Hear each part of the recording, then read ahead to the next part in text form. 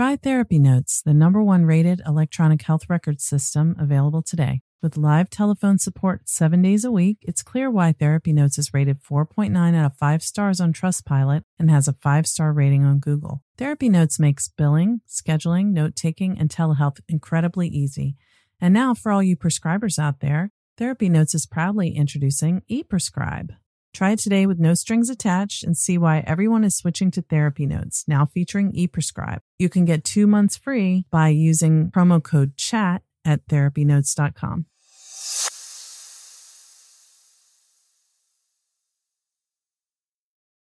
Trauma Therapist Network is a website to learn about trauma and how it shows up in our lives and to find a trauma therapist. Go to traumatherapistnetwork.com to find a trauma therapist near you today.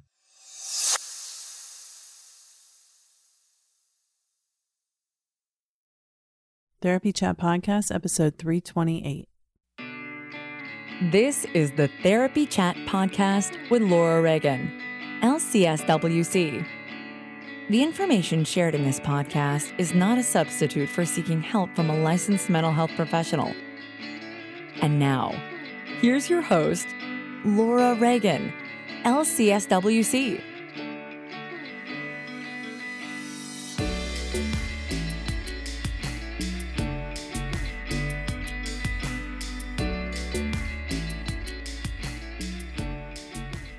Today's episode is sponsored by Trauma Therapist Network. Trauma Therapist Network is a platform for finding a trauma therapist, learning about trauma, and understanding about how trauma shows up in our lives and what the healing process can look like. Go to www.traumatherapistnetwork.com to learn more.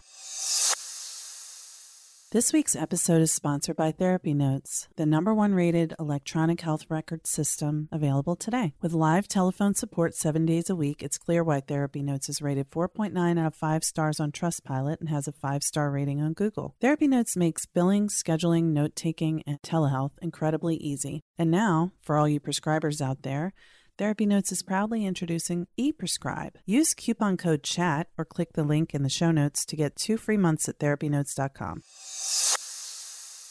Hi, welcome back to Therapy Chat. I'm your host, Laura Reagan, and today I'm bringing you a conversation about a very complicated topic that is relevant to many of us, and it's a sensitive subject. So today we're talking about estrangement and reconciliation with a parent who was not there for you the way that you needed them to be in childhood. I think if you're a therapist or anyone who has experienced sexual abuse in their life, you may be familiar with the name Laura Davis.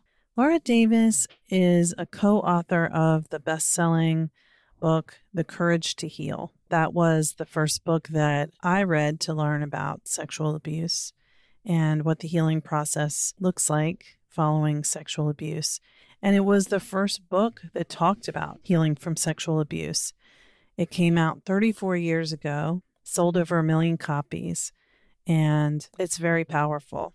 Laura wrote that book with her co-author, Ellen Bass.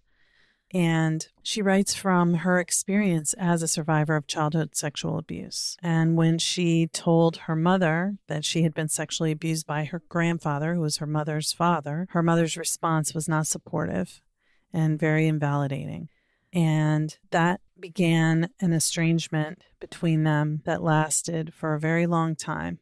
So she talks about this in our conversation, but this discussion is about after having a strained relationship with a parent or a family member because of trauma and abuse or neglect, even if the family member was not the one who abused you directly, it can really interfere with relationships. And she talks about what it was like for her when, after having such a strained relationship for so long, her mother, toward the end of her life, wanted to move to the town where Laura lives and asked Laura to take care of her. So her book is a real page turner. I mean, you can't put it down. It really draws you in and keeps you interested, wondering what's going to happen next. But I hope you will listen to this discussion and think about those relationships that you may have in your life now that are strained and being curious about this process that she went through. It's a pertinent topic when, many of my clients have not so positive relationships with parents who didn't meet their emotional needs or abused them in some way when they were children. And, it does do harm over a lifetime. So it really does impact those relationships. But this is a beautiful story of how, for Laura and her mom, they had a transformative thing happen in their relationship. And, with the other conversations that I've had here on the podcast with other therapists and authors about family estrangement and healing from abuse and trauma, I felt that talking with Laura about her experience with this was a really important piece to include. So I hope you will enjoy what I thought was a very thought-provoking conversation. Hi, welcome back to Therapy Chat.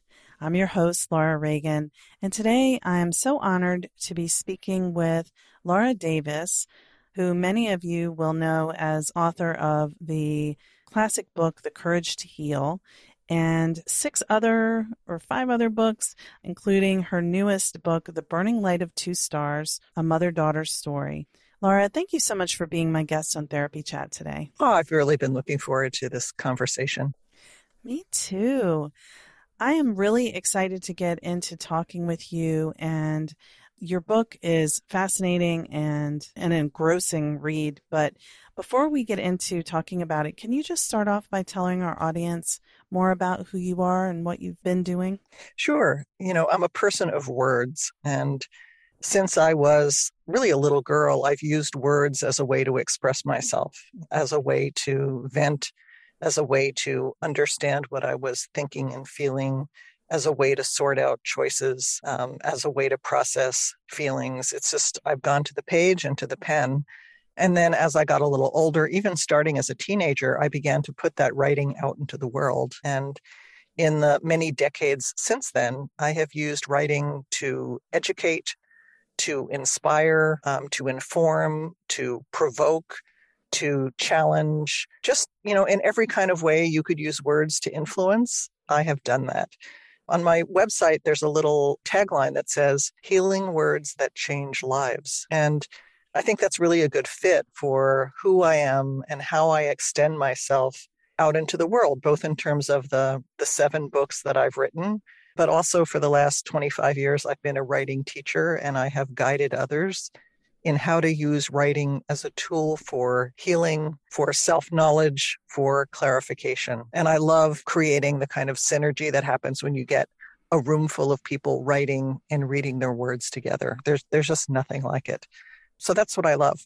My first book, Courage to Heal, I wrote with Ellen Bass. It was published when I was just 31 years old. It was about how to heal from child sexual abuse. And it was the first book that really talked about the healing process. And it was kind of like igniting a flame. It really launched the incest survivor recovery movement of the late 80s and early 90s. And I was suddenly catapulted into this kind of weird kind of fame for the worst thing that had ever happened to me, because I was an incest survivor.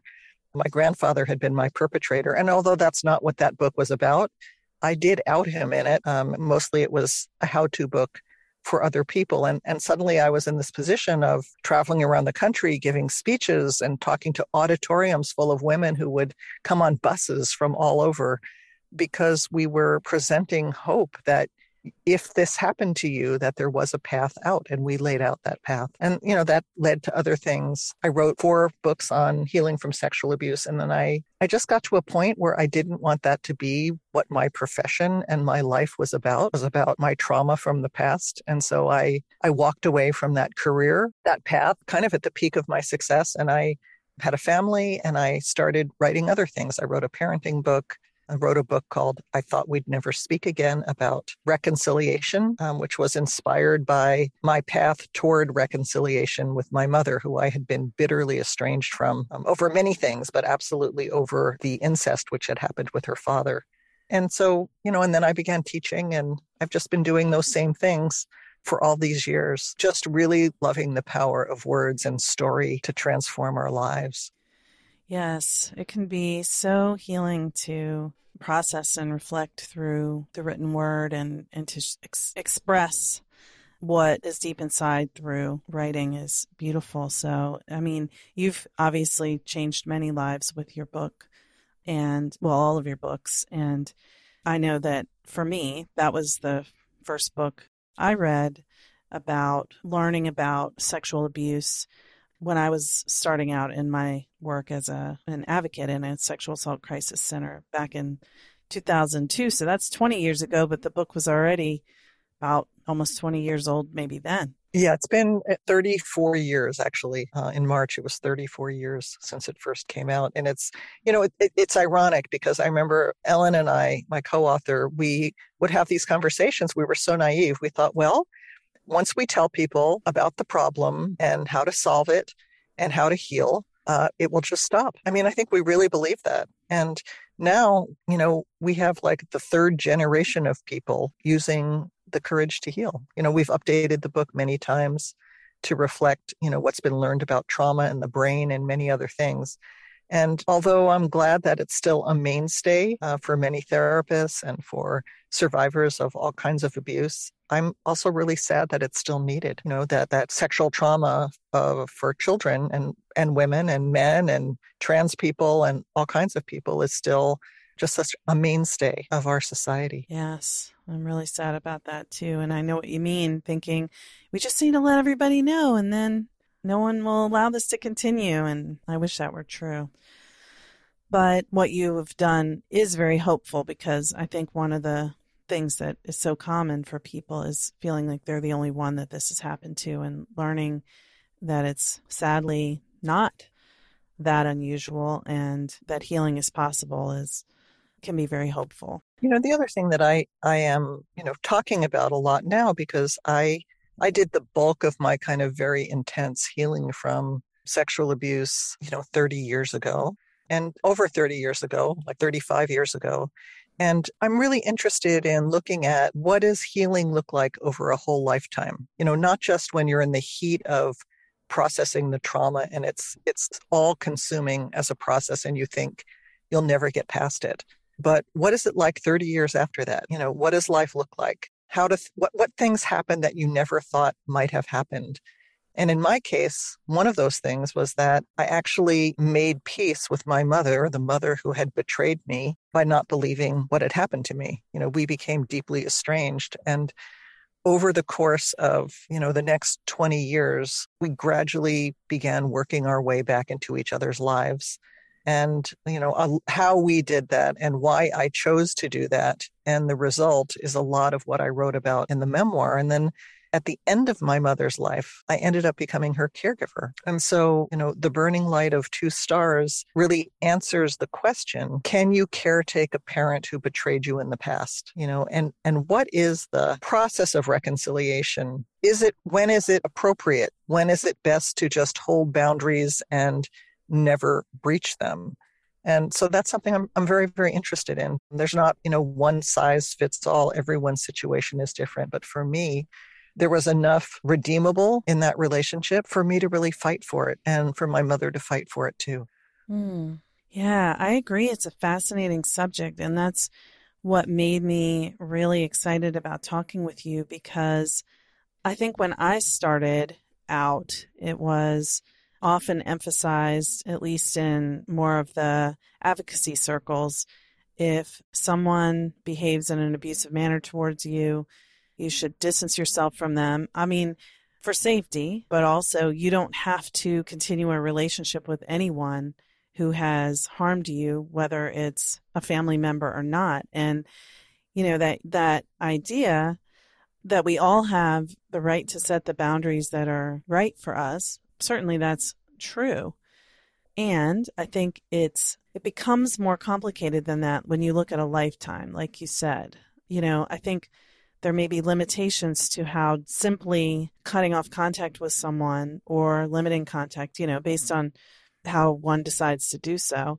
that may be effective for relieving the stress of the interactions for the person who was victimized. And there may be parts of them that really miss having relationship with family too. So, it's not so simple as just cutting ties and that's the end of it.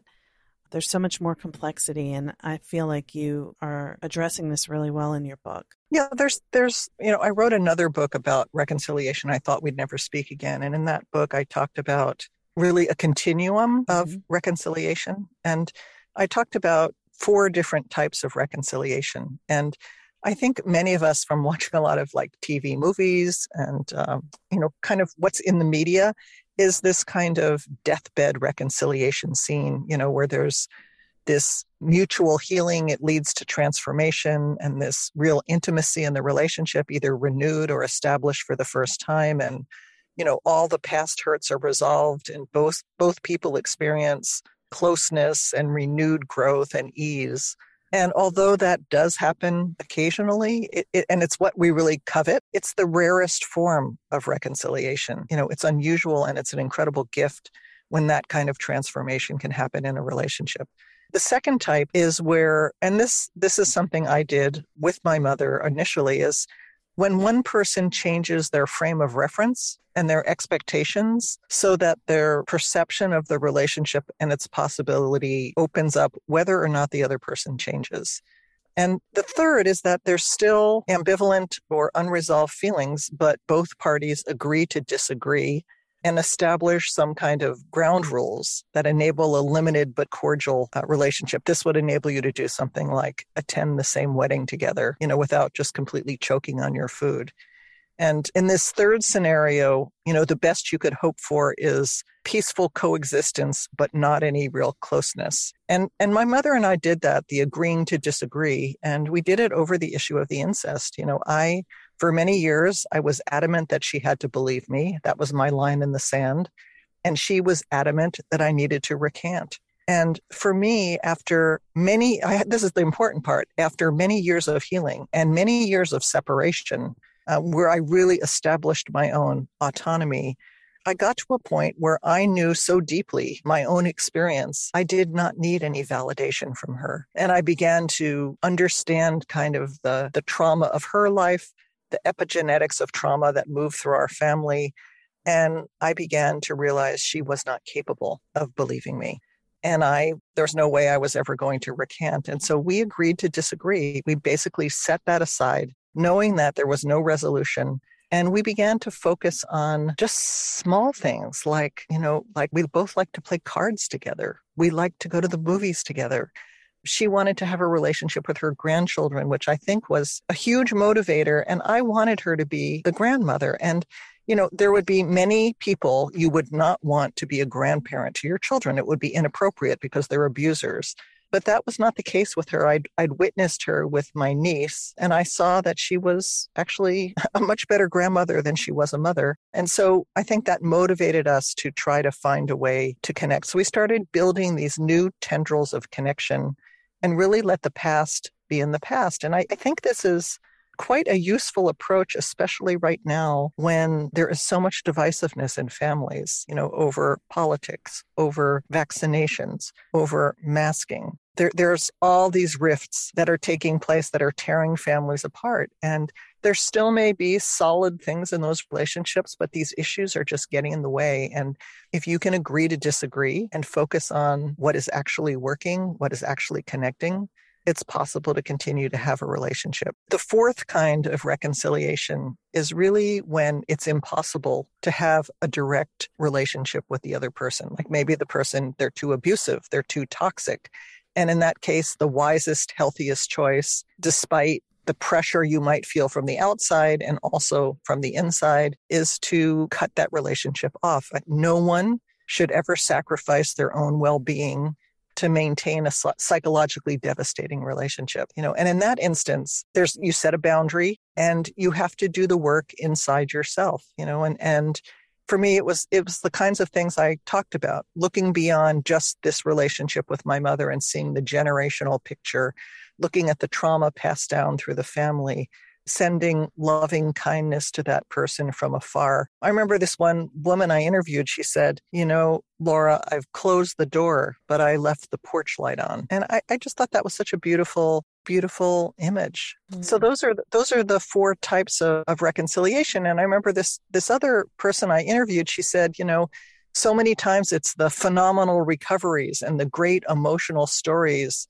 These magnificent changes are the stories that are told, but really we can only make a few such breakthroughs in our lives, and that the failure to be miraculous is not a failure, that even a few tiny steps forward actually really represents progress. And I think ultimately the opposite of reconciliation, the opposite of estrangement, I used to think it was reconciliation, but actually it's peace. How can you get to a place of peace with what is? This is the way things are right now. I'm not speaking to so-and-so, or the best level for this relationship is in letters, or we play words with friends together, but we never have a real conversation. It's like, what is the point at which any relationship is possible, or maybe it isn't? Yeah. And those are really hard questions. I think that one of the things that can make it even more tricky is, and I see this a lot, where people, I guess maybe you can speak to this, but people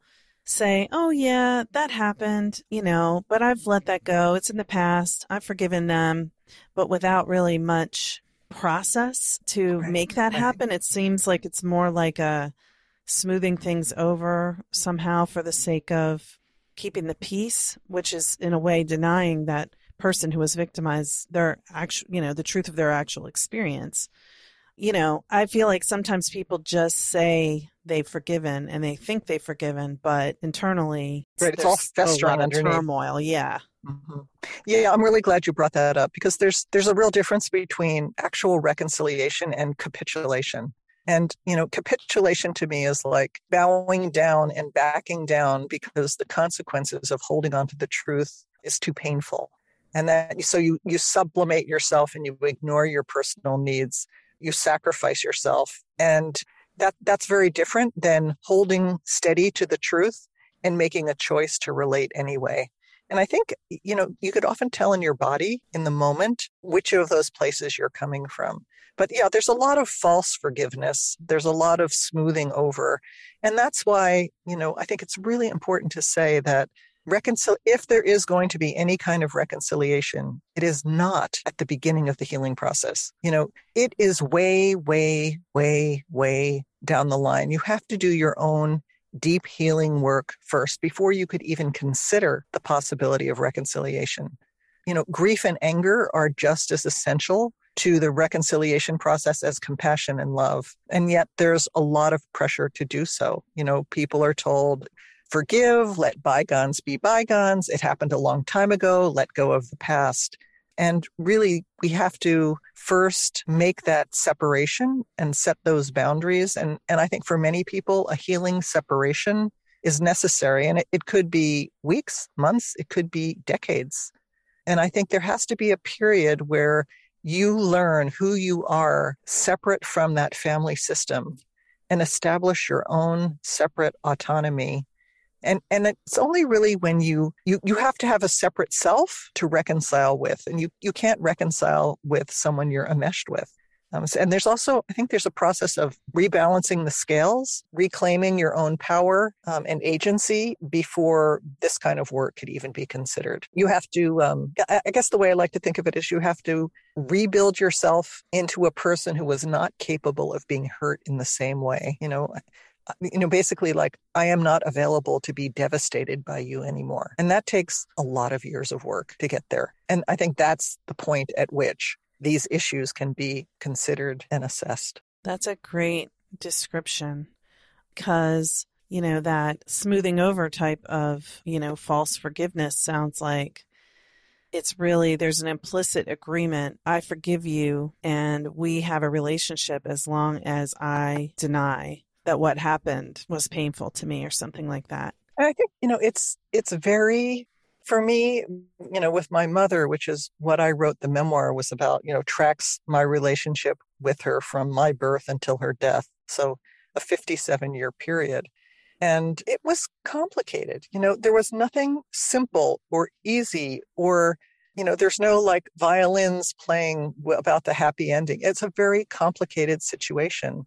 And, part of, for me, my mother did not abuse me, but she gaslit me. She did a lot of other things. She, denied my reality. She was very challenging in many ways, and she had good qualities. And I had to rectify those two realities. It's like, I remember one time I was working with this coach to finish my book. I was stuck in the last year I was writing it. And Joshua, his name was, and he gave me this assignment. And he wanted me to make a list of what he called secret bonds with my mother, like places the two of us were connected that no one else was connected. And I looked at him like he was nuts. But I went home and I ended up with this like 5-page list of all these things that connected us. And it was kind of shocking. And some of them were quite negative, and painful.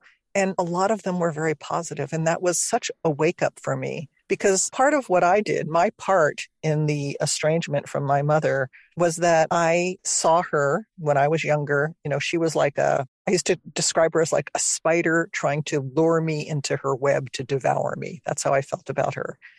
And I always looked for evidence that would support that. And the more positive qualities, the more positive interactions, I just didn't take note of them. And so I was always creating a vendetta against her in my head. And there were a lot of things she did that were terrible, but she wasn't exclusively that way. And so, by the time she moved out to my town from across the country to live out the end of her life, I had a lot of ambivalence about her doing that. Part of me was dreading it and feeling like it was going to ruin my life. And that the only reason we had achieved any reconciliation was that there were 3,000 miles distance between us. But there was another part of me that really kind of hungered and longed for the possibility that maybe we could actually reconcile this relationship the rest of the way, that we could get beyond kind of the formal rules that enabled us to relate to each other. And I wanted to read something from the book, that just a little section, because it really shows kind of the complexity of how we feel about these family members. I mean, I'm not talking about someone who is like out and out an evil perpetrator, where there just is nothing redeeming. But in many of our relationships, they're mixed, they're complicated. And this represents that. So just to set the scene for this, my mother's 81 years old. She's living in a mobile home park across the town of my town. She's just moved to California. And I go to visit her after being out of town for work for a week. And she's complaining. She's in the early stages of dementia. She's got a lot going on. And I try to comfort her and by hugging her, but I'm completely stiff. I can't really handle touching her or being touched by her. And she confronts me about it. And this is what I wrote afterwards. And this is the kind of self-analysis I had to do to get clean in that relationship. 3 decades earlier, I had erected an impenetrable wall between us, a fortress with narrow slits so I could watch her approach. I ensured that my defenses were prepared anytime she came near me. I always had an escape plan. It's true, we later reconciled, and the fact that we were able to create a functional relationship was a miracle. But it wasn't an intimate miracle because I never took down my wall. Oh, I taught myself to be kind to her in a fake it till you make it sort of way. But I still held her at bay. My wall just got subtler. It wasn't permeable. It was hard and opaque. And there was no door. We only met in the antechamber, the common room where guests are received. Only my polished self was on display, my masked self, and only in the antechamber. Mom never saw my inner sanctum, and I never saw hers. I got as close as I could within the constraints I had established, but closed is closed, and a closed heart is a lonely one. The price I paid to keep my mother out, at first with withdrawal, later with an armed fortress, and finally with the polite rules of détente, was love. The pure, unfettered love I longed for, the pure, unfettered love she craved. That day in the kitchen when I couldn't comfort her, I had to face it. My mother was still a stranger to me, with tentacles of need I was loath to touch. I wanted to be more than kind, to do more than merely what was right. I wanted to love my mother just once, freely and with the relief of a lost, exhausted child. Beyond words and beyond all pretense, I wanted to lay my head on a place that was safe just once before it was too late. Running a group private practice has been a challenging and rewarding experience, and one thing that has made it so much easier is Therapy Notes. Therapy Notes makes billing, scheduling, note-taking, and telehealth incredibly easy. If you're coming from another EHR, like I did, Therapy Notes makes the transition incredibly easy, importing your demographic data free of charge so you can get going right away. My team has found Therapy Notes very easy to learn. It's intuitive. The customer support is second to none. And that's one of the things that has kept me a Therapy Notes customer for several years now. Anytime I've needed to contact Therapy Notes for help with an issue I couldn't figure out on my own, I've been able to get through to someone and resolve the issue within 15 minutes, 99% of the time. Find out what more than 100,000 mental health professionals already know. Try Therapy Notes for 2 months, absolutely free. Just click on the link in the show notes or enter the promo code CHAT at therapynotes.com.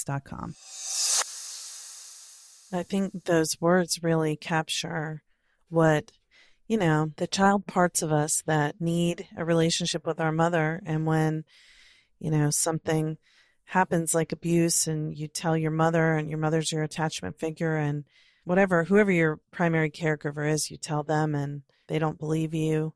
It is such a betrayal that the child loses so much there that they need in relationships. So I feel like that really captures it, that part is still there, even when you're in your 50s and your mother is in her 80s, Yep, it doesn't end. I think these relationships, a lot of them continue after death. I think sometimes we can't sort out a relationship with a really difficult person until they're not here anymore, because you don't have to deal with the daily reality of the relationship. There's an epigraph I put in the front of the memoir by the author Deborah Furché, and she said, "Every time I look in the rearview mirror, the past has changed." And, for me, that really captures the arc of this relationship that I wrote about. That, if you had said to me when I was 27 and my mother had just, we became bitterly estranged over my disclosure of the abuse, if you had told me I'd be taking care of her at the end of her life, I would have looked at you like you were absolutely insane. I even, one time my brother and I, when I was like in my 30s, my brother and I went for a hike and my parents were divorced. And I remember I said to him, "Look, when they get old, I'll take dad, you take mom. There's no way I could ever take care of her." And so I never could have anticipated I'd not end up in the situation, choose the situation that I chose. And I'm very grateful I did. I learned to move from my head into my heart in such a powerful way through those years of caregiving that for me, it was the right solution. And yet it absolutely might be the wrong solution for someone else. I think it's important to say that when someone abuses another person in a family, it breaks the normal expectations, like that maybe children should take care of their parents. They lose that right once they abuse you. And so whatever you decide to do, it has to be a decision about, for me, it was a lot, what kind of person do I want to be? Yeah. And I also felt there was something redeemable. But for someone else, that might be absolutely the wrong decision. Another woman I know, she was a hospice worker. She knew a lot about end of life. Her mother had been quite abusive. And she did a lot of healing internally about the relationship over the course of many years. And when her mother got ill and was dying, she knew that there was no way she could be her caregiver. But what she did was she arranged care for her and she visited her, I think a couple hours every week in the year or two leading up to her death. And she said for her, that felt like the distance that was appropriate to the relationship. And then she said, I thought a lot about what kind of daughter did I want to be? This is what I chose. So I think it's always looking for what is the right level for this particular relationship. Is it never speak to the person again and never see them again? Maybe. Is it what I did? Maybe. Is it something in between? Perhaps.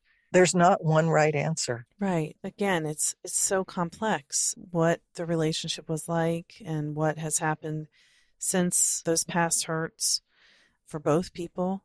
So if someone's considering reconciliation with family members, what would you say about when that should happen? I mean, you've talked a little bit about the work that someone should do, but what needs to happen before really making a decision about that? Well, I think one thing is to think about what you're considering doing. Like, let's say you're thinking about visiting your family.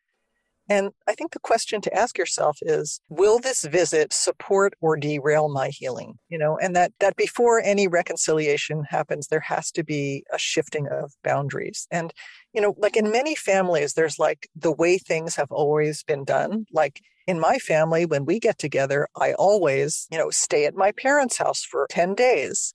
But maybe there's other options. Like maybe it's time to start screening your phone calls or meeting on neutral turf, not at someone's home, or to have a very short visit, or to stay in a motel instead of at your parents' house, or to get together at a neutral time instead of for a traditional holiday, or bring a friend with you, come visit for 2 hours instead of for a week, and always to have an escape plan. And I think when you're starting to make these steps, think of each one as an experiment. And then after the experiment, you evaluate, well, how did that go? Was that something I would want to repeat? Where did I fall short? What did I do that I was proud of? When did I dissociate and just kind of lose it? So it's like a learning process. And I think it's really helpful to work with a therapist to help you sort through those things. There could also, you could set ground rules, and it could be things like, you have to stop telling that story about how wild I was as a teenager. You could no longer talk in front of me about how perfect your husband was. You cannot come into my house unannounced and uninvited. And, the survivor can set these unilaterally, and they may or may not be respected. If they're not respected, it's more information about whether to proceed or whether to step back. That's a great point. And I know this is a common thing that happens when we have oftentimes childhood trauma, especially if it occurred within the family, that it's very hard to set boundaries. And so you muster up the courage to set them. And you think, if I set this boundary, then just like with the Courage to Heal book being written, if I tell them how I need to be treated, then they will do it. But it doesn't really always work out that way, because the other person may be defensive. They may deny your reality. There's so many different things that can happen. So I think what I kind of hear you saying is that it's a way to gauge where the other person is in terms of how much they are going to be able to honor your boundaries and respect your truth when you're trying to navigate these new rules of engagement. There was a woman I interviewed many years ago for The Courage to Heal, that first book, and I'll never forget her. And because I related so much to what she said that she and her mother wrote letters to each other, and they both wrote beautiful letters back and forth. But when they got together in person, the whole visit would explode. She would regress into some childhood state, and it would be horrible. And she, it would just within, 24 hours, the whole visit would totally fall apart. And so she would go for a visit. It would be horrible. She'd limp home, and she'd have to take months for her to kind of put herself back together. And then she and her mother would start writing letters again. And the letters were beautiful. The letters were touching. The letters were fun. The letters had closeness, and she'd think, oh, well, maybe it really wasn't so bad. And then she would go back for another visit, and then the same cycle would repeat again. And this happened year after year after year. And she said one day she just realized, you know what, I have a mother in letters, and she never went to visit her mother again. That there was, my mother and I had a long correspondence, which is one of the threads in the memoirs, the story of these letters. And, when you write a letter to someone, you don't have to relate in real time. You don't have to respond in real time. You don't have to deal with the other person's emotions in the same way. And you can modulate every word you write. You can rewrite it. You can, throw it out and start again. And then when you get the letter, it's just a whole different kind of communication. And so she had a mother in letters. And there were a number of years when that's the only kind of mother I had, was a mother in letters. And it grew beyond that. But there was a period of time when that was the only thread between us. Yeah. There's one other thing we haven't touched on that I think is important, is that, there may be someone you just wholeheartedly hate in your family and never want anything to do with. And there are some people who deserve that. But often when we think about our family members, our feelings are mixed. We love our mother, but are angry at what she denied us. We cherish our son, but resent the years of hell he put us through. One man said, it's hard to talk about the violence and tenderness in my family because there was so much of both. And, so I think reconciliation is often in that territory where it's, I love my daughter, but I don't love everything about her. And so how do you have a relationship with someone where these mixed feelings exist? And I think that's much more the norm. Yeah. In many instances. Right. If it's an extreme, then now I guess there are some people who are so abusive that really is all they are. But mostly what I see, and most people I work with have been abused in some way within their family or experienced some kind of trauma in childhood where their emotional needs weren't attended to well enough afterwards. And like I said before, there's a part of them that longs for that relationship they always wanted with their parent. And then there's a part of them that's really angry. And there's a part of them that feels filled with shame. The feelings that we have are so complicated. It's not just all one thing. And if it is all one thing, we're either probably, seeing someone in a black and white way, or maybe they're being put on a pedestal, because so many people who had kind of lonely, abandoned childhoods will say that their childhood was great. It was perfect. It was like the Norman Rockwell, and I mean, we know that's just not real. No family is like that because it's made up of humans. So there is no perfect, but the mixed feelings can make it so confusing because I've seen people feel enraged toward a family member, and in the same 30 minutes, they're also crying for wishing to have a closer relationship. That sounds about right. So can you speak a little bit about how did you do that? How did you take care of your mom at the end of her life? Well, there were a lot of stages throughout. And one of the things my mother did, which I really give her a lot of credit for, is, I had moved 3,000 miles away from her when I was a teenager. And I really made that move to get away from her largely. And I just settled in California and I stayed there. And she was in New Jersey where I had grown up. And so the only times we saw each other, we would have I would go visit for like a week. And it would always, I remember I would always end up in her walk-in closet, cursing my non-refundable airline tickets. And, it would just be, there would be some huge blow up and it would just be like, why the hell did I come here again? Just like the woman I just told you about. Yeah. And at one point, my mother said to me, she said, if we don't create some new experiences in the present, all we will have is a painful past. And so she retired. She was a school social worker. And for years, she started going to San Miguel de Allende for the winter. She was a snowbird. And she called one year when my son Eli was 2.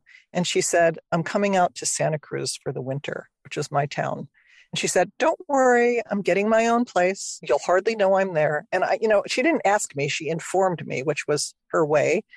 And I didn't really want her to come, but I didn't feel strongly enough to tell her she couldn't come.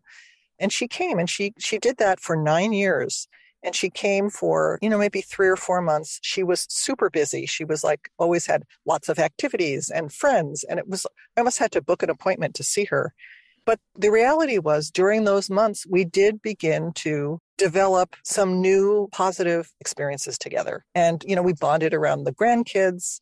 We did some things together that were enjoyable. And I remember this one day in particular, she dropped off her laundry because she didn't have a washer and dryer. And this was maybe 6 years into this process. And I was doing her laundry. I was working in my office, and then I work at home, and I would go in and take her clothes from the washer to the dryer, and I was folding them. And I remember in the privacy of that moment when no one was watching me, I just felt this tenderness. I thought about all the clothes of mine that she had folded when I was an infant and a baby, and a little girl. And I thought about the clothes she had sewed for me. And there was just this reciprocity across the generations that touched me. And so for me, sometimes it was in those little things that I began to reweave a feeling of connection to her. And by the time she came out here at 80, we had a pretty, I would say, like a cordial but distant relationship, but it didn't feel like we were just walking on eggshells with each other anymore. But when she came, because she had the beginnings of dementia looked a lot like her worst qualities. She was incredibly anxious. She was rageful. She was mercurial. I never knew who she was going to be when I walked in. She was hostile. And for me, it triggered all the crap from the past. So it was very difficult for me because it felt like it was like a second. And then we were fighting, but this time it was not over incest. It was over her independence. She felt like she could live alone. She didn't need any help. I felt like she needed help. I thought she shouldn't be driving. She felt like she could be driving. And we went through all that struggle between, adult children and their elderly parents. But it had this backdrop of this history that was still not fully resolved. And, I ended up having to go to therapy, getting back into therapy when I was caring for her because it just triggered too much for me. It just brought up so much. And I really didn't want to be acting towards her out of those past unresolved feelings. I wanted to be able to be present with her in the present. So I really needed help and support to do that. I joined a Alzheimer's support group. I went to therapy. There was a Caregivers Alliance I became part of. I vented a lot. And ultimately, I'm really grateful I had that opportunity. I'm really grateful I did it. I think it was the right choice for me. As you're talking about that, I think about this sort of shift of power from that you were the vulnerable child and now she's the vulnerable adult, at the time when you were taking care of her. And when we're so angry at our parents and rightfully saying, you were the parent, you were the one that was supposed to be the adult there, not me. I was the child. In this end of life situation, there's a shift, especially when the person has dementia. Yeah. And I expected with her dementia, I thought for sure that she would become bitter, rageful, basically horrible to be around. I thought her worst qualities would be exacerbated. But what actually happened is she turned sweet. After the fight there was a certain point where we were kind of at war and then the fight went out of her and she became tender and sweet. And I would walk into her room and she would just look at me like, Lori, you're the best daughter in the whole world. And then she would say, she was funny too. She'd say things like, you and Karen have done such a great job with those kids. Who says lesbians shouldn't have children? She was funny. She was sweet. And she was saying the things I had longed for all my life. Yeah. Only it wasn't quite her anymore. So it was a very bittersweet experience. But I did take in that love because underneath her personality structure, which was broken down by the dementia, there was pure love for me. And I was really able to take it in. What a beautiful ending in your relationship, at least during, this on earth. Like you said, sometimes the person has to be gone to be able to really heal the relationship. But, you didn't get maybe the deathbed moment that you mentioned before is so uncommon, but to have those things that you always wanted to hear be said to you is something that's a gift. Well, Laura, this has been a beautiful conversation, and I know that many people who are listening are going to want to find your books. So where would you want people to go to catch up with everything you offer? I know you've given me a lot of info, but what would you want to share just for those who are listening right now? The best place to find me is my website, which is lauradavis.net. That's lauradavis.net. You can learn about the memoir I've been talking about. You can read the first 5 chapters of it for free there. If you're a therapist and you're listening, there'll be a link in the show notes to a page that talks about using this book as a form of bibliotherapy and all the ways it can support clients or support groups. But in general, it's just a great read. People say they pick it up and they can't put it down. I really worked hard on the craft of the book, so it reads like a page turner. And then, I do a lot of writing workshops in all kinds of settings, online, in person. I'm taking a group to Tuscany in June. And so all of that, all the things I do to bring writing to other people are also at lauradavis.net. That's the best place to find me. You'll find my social media on there and everything. Wonderful. And I will include that link to the whole document with much information in the show notes. But Laura, thank you so much for being my guest on Therapy Chat today. Oh, it's been wonderful to talk to you. I feel like we're in a little bubble together having this conversation. I love knowing that people are actually listening to us. Yeah.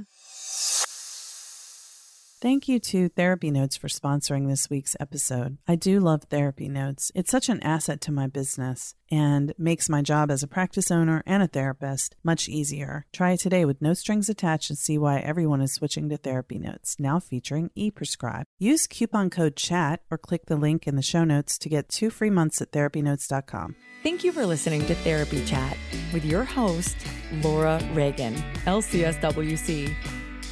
For more information, please visit therapychatpodcast.com.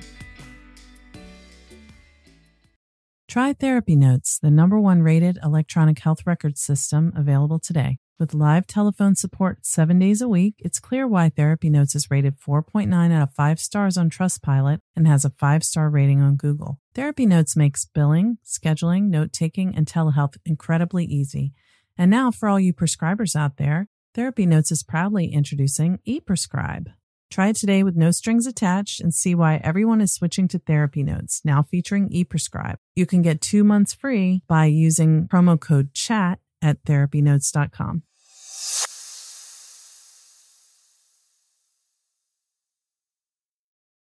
Trauma Therapist Network is a website to learn about trauma and how it shows up in our lives and to find a trauma therapist. Go to traumatherapistnetwork.com to find a trauma therapist near you today.